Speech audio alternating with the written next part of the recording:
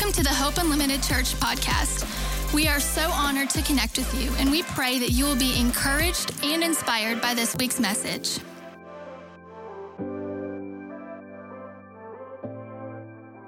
We're in week 5 of When a House Becomes a Home. How many of you have enjoyed the series? This is the. If you didn't enjoy the series, just pretend like you did, and give me a woo or whatever you do anyway. Hand clap. Yeah, that's right. Thank you. So when a house becomes a home, and we are wrapping. This is our core value series. We are wrapping it up with encountering God.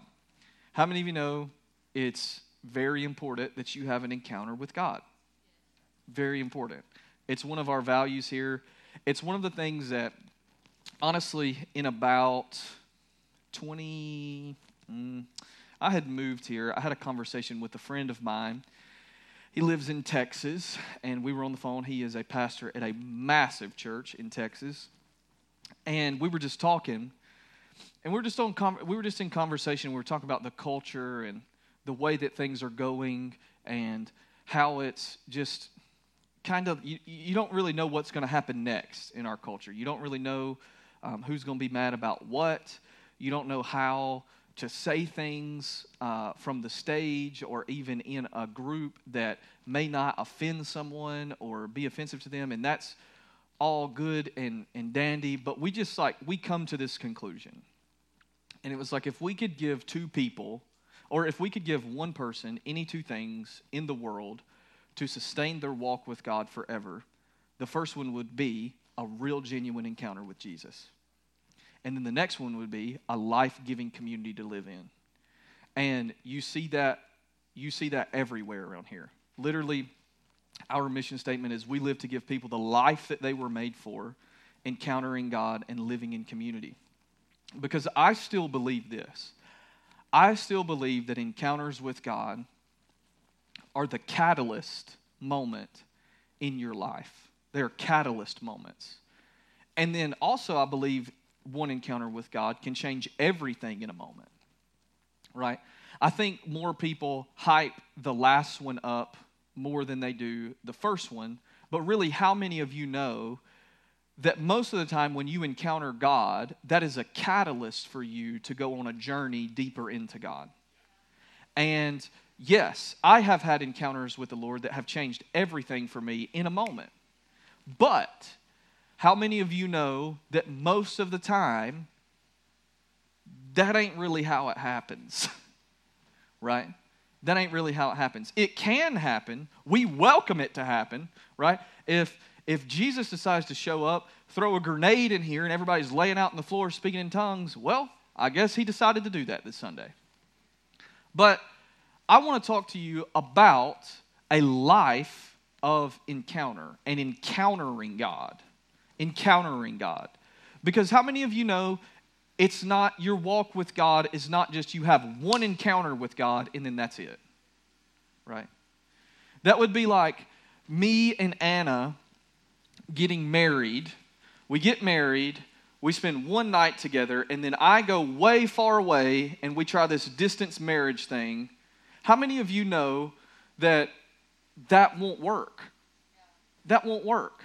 The same way with your walk with God, right? That's not going to work. And so, you were made to live a life of encountering God. You were made to live a life. Like that should be part of your life. That should be part of your everyday makeup, right?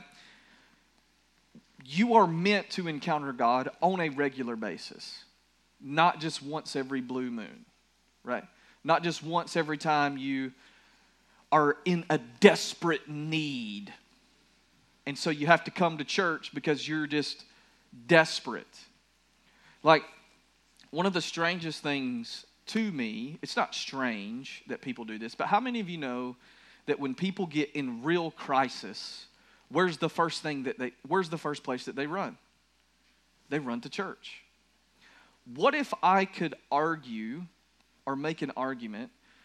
I'm not saying that you don't have crises that come up in your life. But what if I'm saying it wouldn't look so flaky if you just served God all the time And it didn't look like that he was your genie in a bottle that you needed to call on when you were going through a tough time. Like, that's not what I'm talking about. You are to live a life of encountering God. And I want to present to you a statement this morning, and then I'm going to have 3 or 4 points that I want to get to you. Listen, there has to be a mindset shift that happens when you think about encountering God, right? We have primarily taught you, or taught in the church, that you were to live a life for God, right? How many of you would agree with that? Live for God. I want to kind of lay out on the table this morning that that's hindering your life with God. Because you aren't meant to live for God, you're meant to live with God. And if you live with God, then it will look like you're living for God. Right? We primarily told people to live for God because we didn't like the way that they were behaving. Live for God and this will change your behavior. It won't. You'll be back behaving the same in a couple weeks, boss. You know how I know? Because I've been here.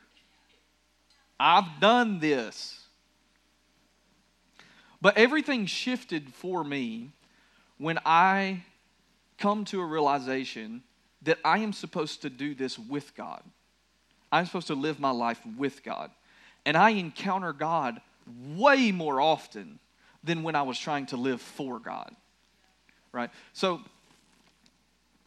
I really do think that it's your responsibility, and everybody watching this online, it is your responsibility to get your family in atmospheres where they can have real encounters with God. I think it's your responsibility. And I think that we are in a time, I could get off on church attendance this morning, but I just won't. But we're in a time where I think that people they don't value encounters with God like they should. They just don't value it. And really and truly, it's like you can say that you value this, but do you value it? Like, are you putting your children in atmospheres where they can have encounters with God?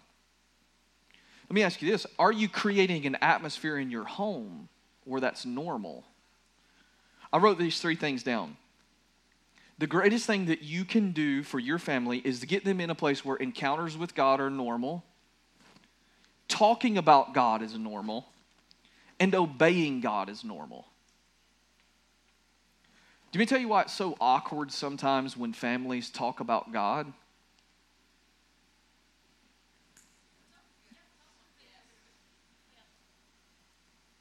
Because he's foreign to them. Talking about God and having conversations about God in your house, is it normal? Or is there this awkwardness? Get the awkwardness out of your house as it pertains to talking about God. Get that out of your house. Don't let it be awkward. Don't let the things of God be awkward. Let the things of God be real to your family. Let the things of God be real to you. Right? And so, I have some things that I really just want to talk about what encountering God looks like and what that produces in your life, because I feel like we are in a time where we don't talk about encountering God, and we don't encounter God because we think that we can fill this void that we have with other things. Side hustles, new friends, new jobs, all of that stuff. I just want to give you about 5 points this morning. I'm not going to preach to you. I'm just going to talk. We're just going to talk about this. What does encountering God look like on a regular basis? These are some things that I have found to be true in my own life, and I can point to the Bible to show you that they're true. Encountering God on a regular basis leads to joy. It leads to joy. Can you throw that verse from John 15 up there? I just want to read it to you. I have loved you even as the Father has loved me. Remain in my love. Notice that last part. Remain in my love. You were to remain. This is encountering God. This is not Him going and you coming. You were to remain in this posture of encounter and God's love for you. Keep going. When you obey my commandments, you remain in my love, just as I obey my Father's commandments, remain in His love. Listen to this. I have told you these things so that you will be filled with my joy. Yes, your joy will overflow. It's really crazy to me how many people live in perpetual, just funks. You know what I'm saying? I'm just not feeling it today. I can't tell you the last time that I woke up and used the language, I'm just not feeling it today. Right? Maybe that's just in my personality or something, but hey, don't matter if you feel it. Beckham's awake, You may not feel it, but you're about to hear it, if you don't get in there. So, you were supposed to enjoy this life with God. Your life with God, you're supposed to enjoy this life. This is not supposed to be burdensome to you, right? Christians who walk around all the time in this place of never having any fun and are never happy, I don't know if they've encountered God. They may have had an encounter with religion and this man-made God in the sky. It's how many of you were part of a Christian culture where it was zero fun? Zero fun, sir. It's like Petey at the Remember the Titans. Coach Boone walks up to him. He's like, what's funny? He's like, nothing, sir. He's like, are you having fun yet? He goes, no, sir. Zero fun, sir. That's what some Christians are like. Are you serving God? Yes. Are you having fun? No. That's not the way this is supposed to be. Sorry. It's not the way that this is supposed to be. You're supposed to enjoy this life with God. Listen to this. You're not supposed to live in fear. As a Christian, you're not supposed to live in a place of fear all the time.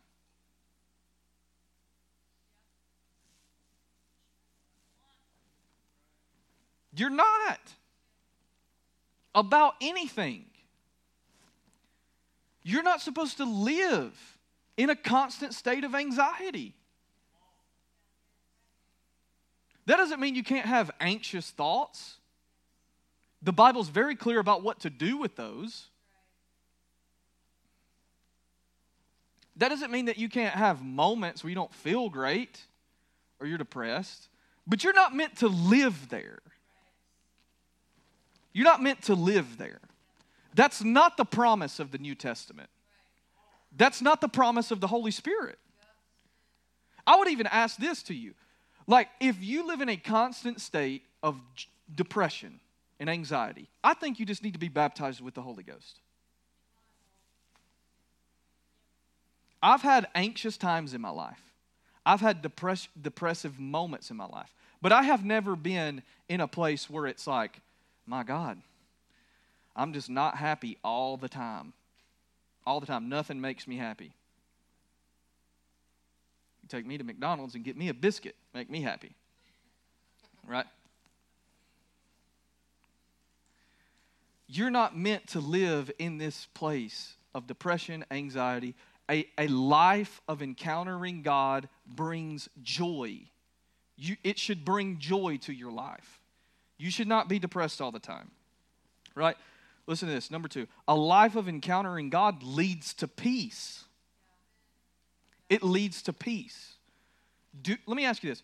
Do you have the peace of God in your life? Ask yourself that question. Let me read you a verse. When Jesus was getting ready, he was talking with his disciples. He's getting ready to tell them, hey, I'm about to die, about to be crucified.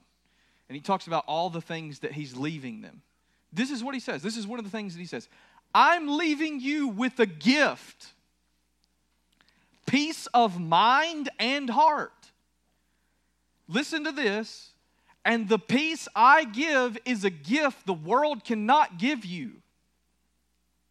So don't be troubled or afraid. Listen, there is an internal stillness that comes of living this life with God. There's an internal stillness. The Bible never speaks to you never going through chaos. It just says that you will have a sense of peace in chaos. Never says that you go through any difficult time. How many people in this room have ever been through a difficult situation? Raise your hand, please. All right, if you didn't raise your hand, you're lying. All right, so we know. Yeah. Or tell us, you come be the pastor here. Tell us how you get there, That's what I'm saying. God doesn't promise a life absence of chaos. He promises a life with peace. You can have peace in the midst of chaos. You can. It's possible. I've seen it.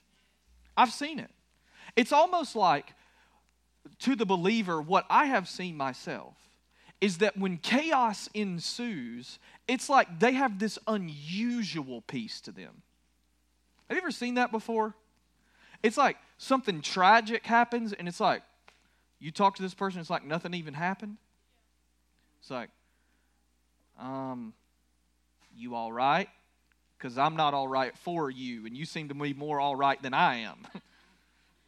That's the peace of God that can't be explained. It passes comprehension. It literally, I'm leaving you with a gift of peace. Peace of mind and heart. This is what Paul says. Paul says, I pray that the peace of God would guard your mind and your heart. He's just quoting Jesus. And this is what I think is so important about this, because we can get trapped in this. And the peace is a gift that the world cannot give you.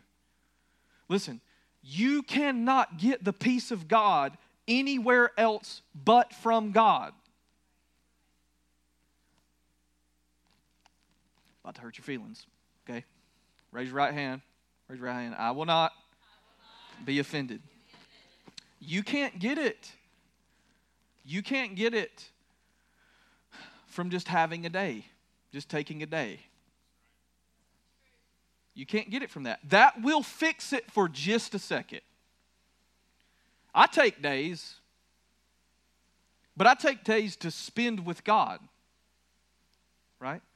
If you're going to take a day, whatever that means, take a day and go get in the presence of God. If you go and take a day with the same person, you, who got you into this chaotic state, it don't matter where you go and what you do, you still going to be in a chaotic state. That's why it's so important also to live in a community. You may tell you why? Because sometimes you can't fix you. You can't fix you.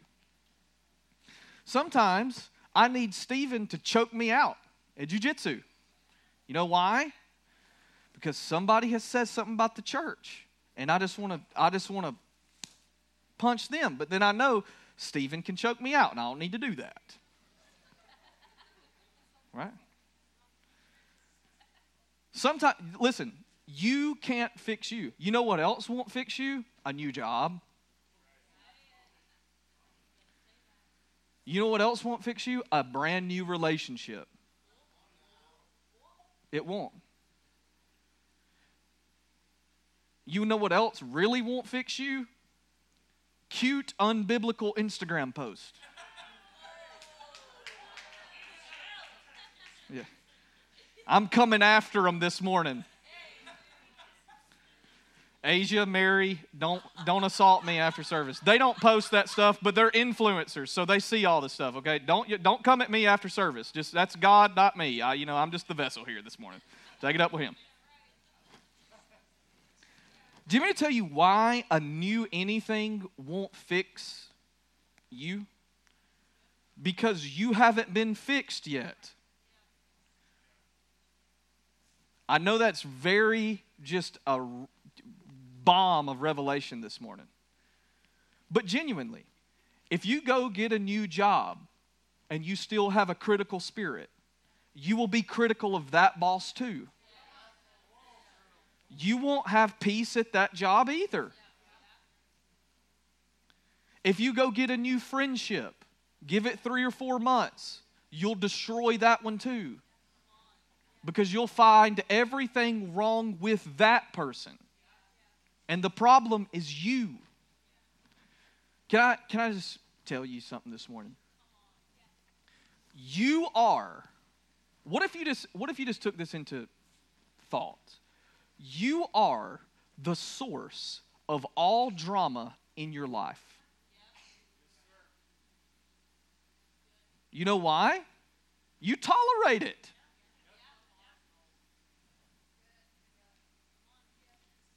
What if I just said and listen, I'll tell you this, I go see a counselor once a month. So I'm not hating on anybody with mental health issues. I don't go see a counselor because something is wrong with me. I go see a counselor because I didn't know all of the things that he could expose in me until the first time I went. And I'm like, man, I got way more problems than I thought I had. But I go to a counselor to stay healthy mentally, right? The same way I go to the gym to stay healthy, try to stay healthy physically. There's nothing wrong with that. I'm not throwing off on anybody who has mental health issues. Trust me. But let me just submit to you. Everything doesn't require a pill to fix. It doesn't. It could just require some maturity. Jesus says, I give you the peace that you can't get from anywhere else. That means you can't get it from anywhere else. It only comes from Him. So when I feel anxious, I go to Him. Because I know that if I live a life encountering Jesus, I am promised peace. Peace is a promise to you. Joy is a promise to you. Stop living so depressed all the time. Listen, if you need to go see a doctor and see a counselor, we'll pay for you to go. But I'm telling you, that will not solve every problem that you have. It won't. Listen, the greatest thing that God could give you in a world filled with chaos is peace. The greatest thing that God could give you in a chaotic world is peace. And He promises that to you because He's a good Father and He loves you. Right? Listen, this is a good one. We're going a different direction now. When you live a life of encounter, you also will live a life of conviction. You'll live a life of conviction, right? And I'm not talking about you digging your heels in on theological beliefs that you have. That's not what I'm talking about. That's not it. That's not conviction. That's called being dogmatic, which is not living convicted, right? Listen, conviction is a firmly held belief or opinion. When you encounter God, God does not convict you of who you're not. He convicts you of who you are. Listen, when you live a life that is diligent about having encounters with God on a regular basis, you will be convicted of His firmly held opinion about you. Because that's what a conviction is. So let me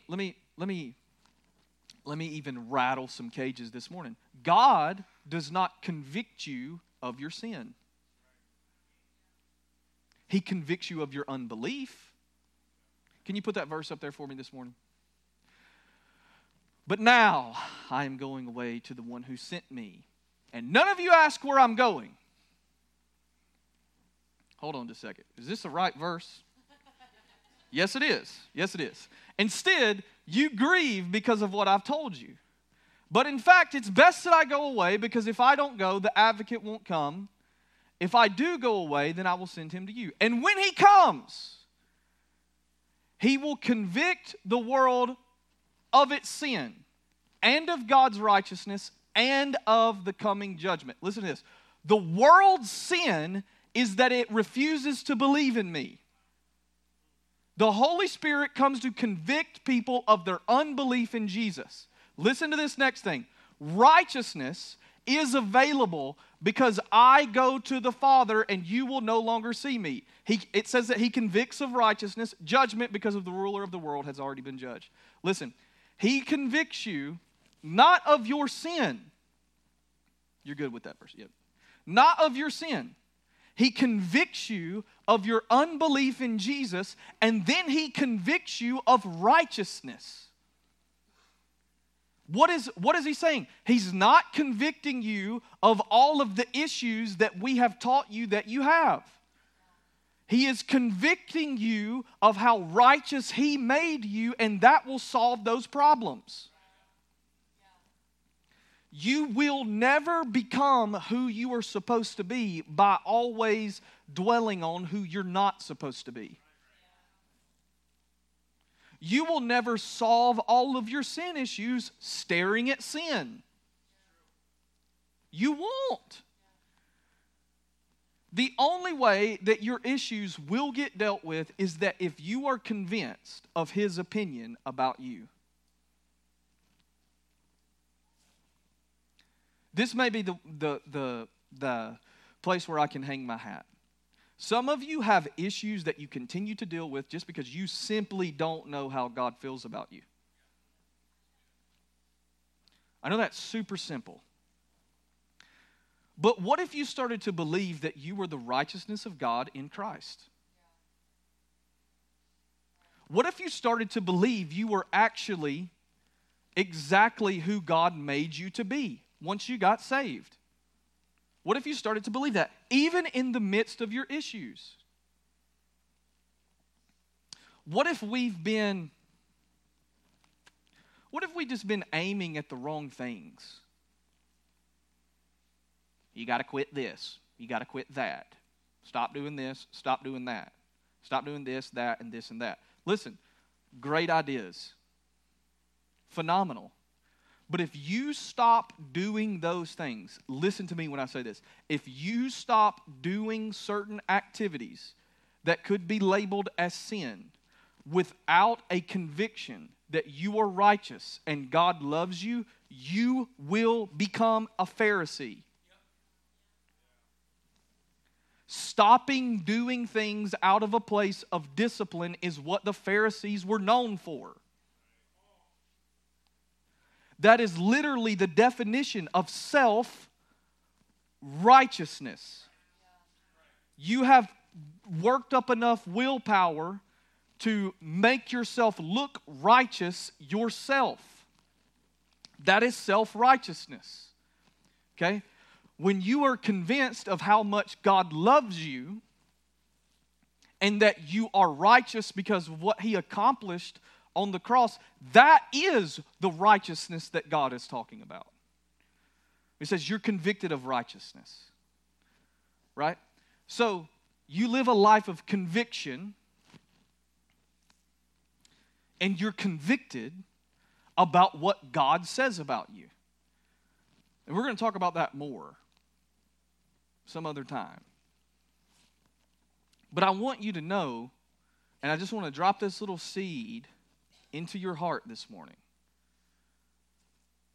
Your issues, your problems, your sin cycles remain there because You are not. You are holding a firm opinion about yourself instead of clinging on to God's firm opinion about you. Your sin cycles, your problems are all there because you value your opinion more than God's. That's idolatry. That's tough, isn't it? It's a tough one. What if you started putting God's thoughts about you above your thoughts about you? What could change? Just a thought this morning. Listen, encountering God, point 4, looks like, this is a real practical one. It looks like dwelling and gazing. Dwelling and gazing. You say, Cole, what do you mean by that? Psalm 27, 4. One thing I ask from the Lord, this only do I seek, that I may dwell in the house of the Lord, dwelling, all the days of my life, and I may gaze on the beauty of the Lord and seek Him in His temple. Encountering God on a regular basis looks like dwelling and gazing, sitting still for a while, and just looking at the beauty of who Jesus really is. Some of you need to really learn how to do that. Just sit still and gaze at the beauty of Jesus. Listen, buy one of these. You ever seen one of these before? It's a Bible. We preach from this around here. Okay? Read this book. Do you know what the Bible, you know what the purpose of the Bible is? It's to reveal to you Jesus. There are tons of people who don't know who God is because they don't read the Bible. They just don't read it. You want me to preach to you and give you all the revelation about God that you need. I don't know how many times I'm going to have to say this on this stage. I am not your Moses. And this is not Mount Sinai. I'm not supposed to go into my office and come out with this bomb revelation that makes you think for 24 hours. And then after those 24 hours, you have forgotten everything that I just said. That's not my job. My job is to reveal to you Jesus in a way that you can understand it, that will make you go seek Him for yourself. Right? So encountering God looks like dwelling and gazing. Read your Bible. I know this is crazy talk, right? Read the Bible. There's an app on your phone that will send you a reminder to read your Bible. Right? Last thing, encountering God. Jake, you can come on up. Encountering God leads you. Actually, hold on. Before I get to this thought just hit me. The difference, I want you to think about this. The difference between dwelling and gazing, and I'm really about to, if all the Pentecostals see this one on the live stream, they're going to be real offended, which is fine. I love you anyway. Dwelling and gazing does way more than decreeing and declaring.